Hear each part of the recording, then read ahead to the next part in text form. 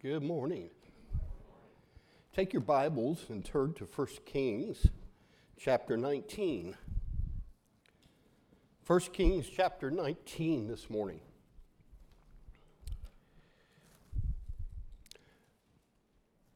Sometime back in our Wabash Valley Christian Institute, which we host here often in the spring and in the fall, back before Brother Philip Young passed away, Phil would always have handouts for the guys. Always something for them to read and to think about and learn about. And as a lot of the guys that come to the Institute are preachers, one time he handed out, I don't know how many papers it was, of his all-time favorite illustrations, sermon illustrations. And they're good. I mean, they're powerful, and I like that. Preachers come across things that they like and that are some of their favorites. And sometimes preachers use them more than once. And so today I want to start with a story, a little illustration that I think I've used here before. And if you've heard it, listen again, all right? Here it is. On February the 19th of 1519, the great Spanish explorer Cortez set sail for Mexico with an entourage of 11 ships, 110 sailors, and 553 soldiers. They were on their way to Mexico to try to establish some type of settlement there. Now, the indigenous population of Mexico at that time was approximately, they believe, 5 million people. So from a purely mathematical standpoint, the odds were stacked against him by a ratio of 7,541 to 1. Wow. 2 previous expeditions had failed to establish any kind of a settlement in the New World, and yet Cortez wound up conquering much of South America with that few people. What he is reported to have done after landing on that third trip is a tale of almost mythical proportions. Once they'd gone ashore, he issued an order that turned his mission into an all-or-nothing proposition. When they got on shore, he then said, "Burn the ships." All 11, burn the ships.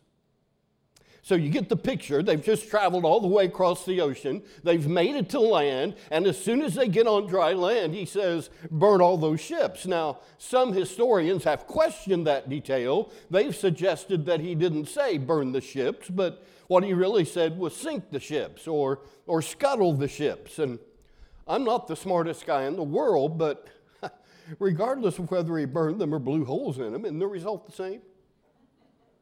I mean, the ship sank. And here are all these soldiers and these people watching all these ships sink into the harbor, and they quickly come to terms with the fact that there's no way of going back. Turning back at this point is not an option. And I think we see a little bit of that as we come to this story in the Bible this morning, talking about famous people of the Bible. In 1 Kings 19, you remember the fearless prophet Elijah. Some have called him the prophet of fire, because you remember on Mount Carmel he battled the false prophets of Baal, and when the fire of God fell upon his sacrifice and consumed it, and the altar and the water he had poured on it and all of that, well, the people claimed what? The Lord, He is God. The Lord, He is God. It was miraculous victory for the people of God. But just after that miraculous victory, Elijah fled for his life out into the wilderness based upon the threat of one woman. Now, she wasn't just some ordinary run-of-the-mill woman. She happened to be the wife of the king, and her name was Jezebel. How many of you have any children by that name? Yeah, nobody's got that as a middle name or anything, right? No, because of this woman. She was the wife of King Ahab. So Elijah fled from her, went out into the wilderness, and sat underneath what the Bible says was a broom tree. I don't know what that looked like, but he sat there and he begged God to take his life. Just take my life, God. I am the only faithful one you've got left. I'm the only one, God. And God told Elijah, no, you're not the only one left. In fact, I have reserved 7,000 faithful followers who have not bowed the knee to Baal. And Elijah didn't realize that. So then God gave Elijah some orders. Go back home, and I want you to anoint 2 kings. I want you to anoint Hazael, king over Syria, and Jehu, king over Israel. And then God told him to go find a man by the name of Elisha and anoint him as the prophet that would take his place. Mark Batterson, in a book he wrote, said, and I quote, "It doesn't matter if you're trying to lose weight, get into graduate school, write a book, start a business, or get out of debt. The first step's always the longest and the hardest. And you can't just take a step forward into the future. You also have to eliminate the possibility of going backward into the past. That's how you go after goals. That's how you break addictions. That's how you reconcile relationships. You leave the past in the past by burning the ships." End of quote. And I think in our text today, we see Elisha do that type of thing. Now, he didn't burn any ships, but he comes close because he burned something else. In 1 Kings chapter 19, beginning in verse 19, it says, "So he, Elijah, departed from there and found Elisha, the son of Shaphat, while he was plowing with 12 pairs of oxen before him, and he with the 12th. And Elijah passed over to him and threw his mantle on him. And he left the oxen and ran after Elijah and said, 'Please let me kiss my father and my mother, and then I'll follow you.' And he said to him, 'Go back again, for what have I done to you?' So he returned from following him and took the pair of oxen and sacrificed them and boiled their flesh with the implements of the oxen and gave it to the people, and they ate. And then he arose and followed Elijah and ministered to him." So notice the call of Elisha here. Elisha is called. When Elijah found Elisha, what's he doing?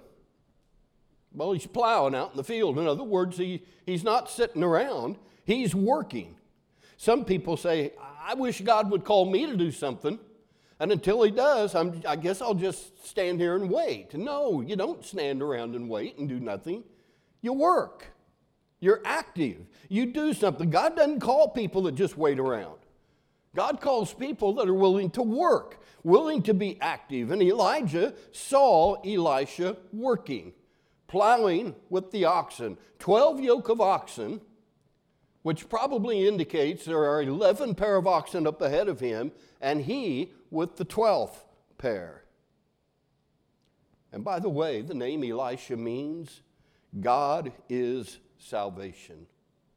My God is salvation. So Elijah sees Elisha, walks up to him, sees him plowing with his yoke of oxen, and puts his mantle, his cloak, around Elisha's shoulders, and then just keeps walking. Just keeps walking away. Well, Elisha knew immediately what had happened. He knew what that symbolized. He knew that he left the oxen, he left the plowing equipment, he ran after Elijah. And when he catches up to Elijah, he says, "Can I go back and say farewell to my family?" Now, in our culture today, being so far removed from an event like this, we kind of say, what's going on here? Well, anytime a prophet would place a cloak on someone's shoulders, that would symbolize the passing of their power and the authority and the office of that individual to the next person, to the person they put that cloak on. So Elijah was saying to Elisha, "God has called you to take my place." That's what it meant. So Elisha says, "Well, first let me go back and say goodbye to my family." And Elijah says to him, "Do as you please," or literally, "What have I done to stop you? Go ahead." So notice the commitment here. A total commitment in verse 21. Elisha returns home with his oxen and his plowing equipment, the yoke and those things. He built a huge bonfire using the plowing equipment, and he barbecued his oxen. All right? No doubt he invited his family, his friends. They all came and enjoyed this Last Supper as Elisha shared his testimony of what Elijah had done and now where he was going. And everybody ate. Most family farms back then were very simple. A lot of you can remember when farming was much more simple than what it is now, right? And there were a lot of smaller farms when you would drive out in the countryside. You know, my grandpa had 100 or 100 and some acre farm down in Lucan. You just don't find those little farms and guys farming that small of a piece of ground hardly anymore. But here's what's going on. He returned home with his oxen. He has this time with family and friends. He sacrificed it. He burned all the equipment there. And the fact that he was plowing with 12 yoke of oxen, with those other 11 probably out in front of him, would indicate that this was probably not a small farming operation. This was probably the exception rather than the rule here. Probably a family of considerable wealth. And don't miss this. When he burned the plowing equipment and he sacrificed the oxen, in that culture, he probably wasn't just quitting his job. He may well have been divesting himself from the share of the family estate. Probably writing himself out of the family will. You know, most of us are not like that, are we? We all kind of like to hedge our bets, don't we? We always like to have something to fall back on in case what we're doing right now doesn't work out. But not Elisha. Fully committed. No turning back. He had burned the ships. In this case, the yokes and the oxen. So he couldn't go back to his old way of life. He just burned it all up in a big bonfire. And again, don't miss this. As long as you leave yourself a way out or a way back, you'll never be fully committed to the Lord. Isn't that true? As long as you leave yourself a way out or a way back, you'll never be fully committed. You can always go back until you burn the ships, and you can't go back. But as long as you've got that way back and you hedge your bets, you're just not fully committed. One author said burning the plowing equipment was handing in his resignation as CEO of Elisha Farms. And Elisha gave it up for an unpaid internship with an itinerant prophet named Elijah. In one day, he went from the very top of the totem pole to the very bottom. He went from calling the shots to making coffee and copies. As an intern, he got the jobs no one else wanted to do. But if you do the job no one wants, you might eventually get the job everybody wants. End of quote. So that's the call of Elisha. Now go over to 2 Kings. 2 Kings chapter 2. And here we see the challenge. The time has come. God is about to take Elijah up into heaven. And I think most of you probably remember that story, but you may not remember all the details. But in verse 1 of 2 Kings chapter 2, it says, it came about when the Lord was about to take up Elijah by a whirlwind to heaven, that Elijah went with Elisha from Gilgal. And Elijah said to Elisha, stay here, please, for the Lord has sent me as far as Bethel. But Elisha said, as the Lord lives and as you yourself live, I will not leave you. So they went down to Bethel. And so time after time here, Elijah tells Elisha, you stay here while I go here. And Elisha refused. He wouldn't have anything to do with that. He said, no, where you go, I'm going to go. So they went down to Bethel. Then the sons of the prophets who were at Bethel came out to Elisha and said to him, do you know that the Lord will take away your master from over you today? And he said, yes, I know. Be still. And Elijah said to him, Elisha, please stay here, for the Lord has sent me to Jericho. But he said, as the Lord lives and as you yourself live, I will not leave you. So they came to Jericho. So Elisha just refuses to leave Elijah. And it happens more than once. So then they come down to the Jordan River. The prophet and his protege. They're by themselves, and when they get to the Jordan, Elijah rolls up his cloak and he strikes the water with it. And when he does, the waters of the Jordan part so they can walk across. So Elijah walks across, and Elisha is right there behind him, refusing to go anywhere except stay with Elijah. And so they get across to the other side, and Elijah finally turns to Elisha, and he says, "What would you like for me to do for you before I go to heaven?" Wouldn't you have loved to have been, there were no walls there, but a fly on the wall. Wouldn't you love to have heard this conversation? Elijah's tone of voice. And I just wonder, how did this all come down? I mean, did they get across the Jordan and Elijah say to Elisha, all right, what is it? You won't stay anywhere I tell you to stay. You're following me like a little puppy. What is it you want? I don't know. But he said, ask me whatever it is you want before I go to heaven. And there's no indication that Elisha hesitates at all in what his request is.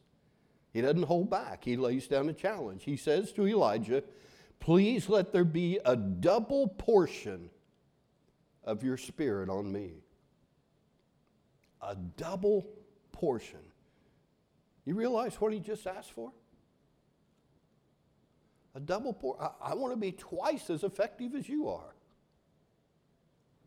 I want twice of what you have upon me, a double portion of God's blessing on his life. How could he ask for something like that? I mean, what right did he have to make that kind of a request? Well, he was fully committed. Fully committed. And let me make a statement. I don't know if you'll agree with this or not, but maybe you'll think it's true. That the reason that some of the prayers that you and I pray, the reason some of them have not been answered is because of the fact that you and I haven't been fully committed. Could that be true? And the reason that some of the dreams we've dreamed haven't come true is because we haven't been fully committed. And until we are fully committed, we've got no right to make such requests. But when we're fully committed, well, it's as natural as breathing, and that's what happened here with Elisha. What would it look like for you to be fully committed? Fully. Not 50%, not 75%, not 90%, but fully. Craig Groeschel wrote in a book, and I quote, stop skipping church whenever you feel like it because you stayed up late the night before, or there's a game on, or you want to go to the lake, or whatever reason you want to make up. Stop being a phony. Wholeheartedly devote your life to Christ. Stop just going to church and consuming.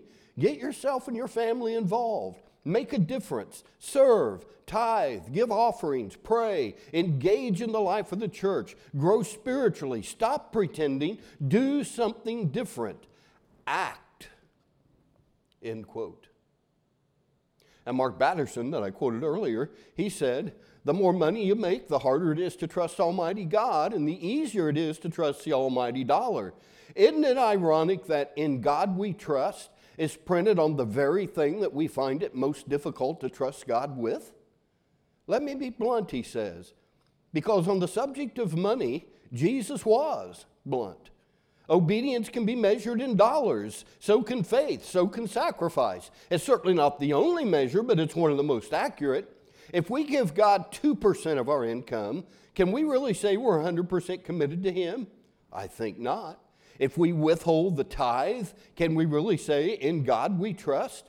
If we give God the leftovers instead of the first fruits, can we really say we're seeking first His kingdom? God doesn't need our money, but He wants our hearts, and where our treasure is, there our heart will be also. Happiness is not the byproduct of making more money. Happiness is the byproduct of giving more money, no matter how much money we make. End quote. So don't miss this. Elisha didn't hold out on God, and so God didn't hold out on Elisha. You see, sometimes in life, what happens to Christians, people who claim to be followers of Christ, is they just get back and return what they've given to God. And how can we expect to get more back than what we give? Why would you think God's going to bless you in a great way if you're not fully committed? You've heard the old phrase, double or nothing? Well, if you double nothing, it's still nothing. And when we give nothing to God, when He's not number one, when we're not fully committed, when we don't put Him first, and yet we come and pray and say, oh God, please bless my marriage. Please bless my business. Please bless my kids. Please bless my future. And God says, but you're not fully committed.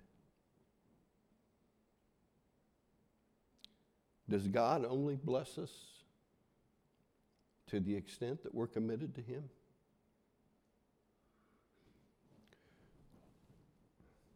Elisha was fully committed, and listen, God gave him a double portion. He answered his prayer. Notice the chariots in verse 11. It came about as they were going along and talking that, behold, there appeared a chariot of fire and horses of fire, which separated the two of them. And Elijah went up by a whirlwind to heaven, and Elisha saw it and cried out, my father, the chariots of Israel and its horsemen. And he saw him no more. Then he took hold of his own clothes and tore them in two pieces. He also took up the mantle of Elijah that fell from him and returned and stood by the bank of the Jordan. And he took the mantle of Elijah that fell from him and struck the waters and said, where is the Lord, the God of Elijah? And when he also had struck the waters, they were divided here and there, and Elisha crossed over. And when the sons of the prophets who were at Jericho opposite him saw him, they said, the spirit of Elijah rests on Elisha. And for the next 60 years, Elisha literally lived under the spout where all God's blessings come out. And I believe that he did have a double portion of Elijah's spirit. What do I base that on? In the Bible, it records 14 miracles that Elijah performed. Anybody want to guess how many it lists of Elisha? 28. 28. Twice as many. One author said, and I quote, it's tough to rank the prophets, but if there were an ancient fantasy league in Israel, Elisha would be a first-round pick. By definition, every miracle is miraculous, but Elisha gets extra credit by parting the Jordan River, raising a boy from the dead, and making an iron axe head float. That's some serious fantasy points. Yeah. He was granted a double portion because he was fully committed, and God used him incredibly for 60 years. You see, folks, being fully committed isn't just about a month of the year. It's not about the whole year. That's where we miss it. Being fully committed, that's a lifetime endeavor.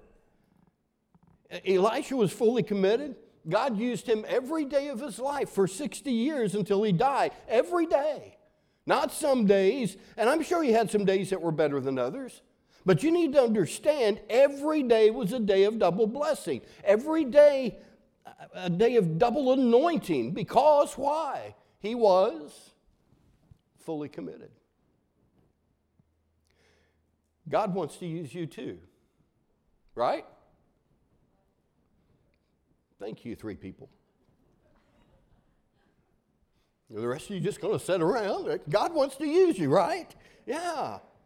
But he can't, and he won't, until you're fully committed. You're just one decision away from a totally different life. That's it. One decision. Are we going to be fully committed to God? That's the choice. What's it going to be for you? Halfway is no way to live. Half-hearted won't even get you on the football team or the cheerleading squad. Half-hearted won't get you that promotion. It won't seal the deal on that important project. Half-hearted won't get you a better marriage. Half-hearted won't get you a better attitude. Half-hearted won't help you lose weight or get in shape. And we all know that. We know that. Why is it we think that half-hearted would ever work with God? It won't. Now, we could get his full blessing and not be fully committed. And here's what you need to know. God's not going to settle for some. God won't even settle for most. It's all or nothing with him. He is either Lord of all, or he's not Lord at all. And sadly, too many of us get comfortable with comfort. We follow Christ to the point of inconvenience, and then we stop, and that's when we need a prophet to walk into our lives and throw a mantle around our shoulders and wake us up to a new possibility, a new reality. We're going to sing a decision song here in just a few moments, and I'm not going to walk down the aisle and put a coat on your back, but God might. He might. You might feel his call on your life in some way. And if he does call you, if he does put a coat around your back, and if you decide from this day on, I will be fully committed, maybe you'd like to come up to the front and take your stand and tell your brothers and sisters in the Lord, I'm fully committed. From this day forward, God has put a call on my life. I have felt him put that coat on my shoulders, and I'm fully committed. If God is doing that today, if you're going to respond to his call in some way, if you want to share that with brothers and sisters in the Lord, you can meet me down front as we stand and sing. Trust and obey. There's no other way to be happy in Jesus than to trust and obey. Let's stand.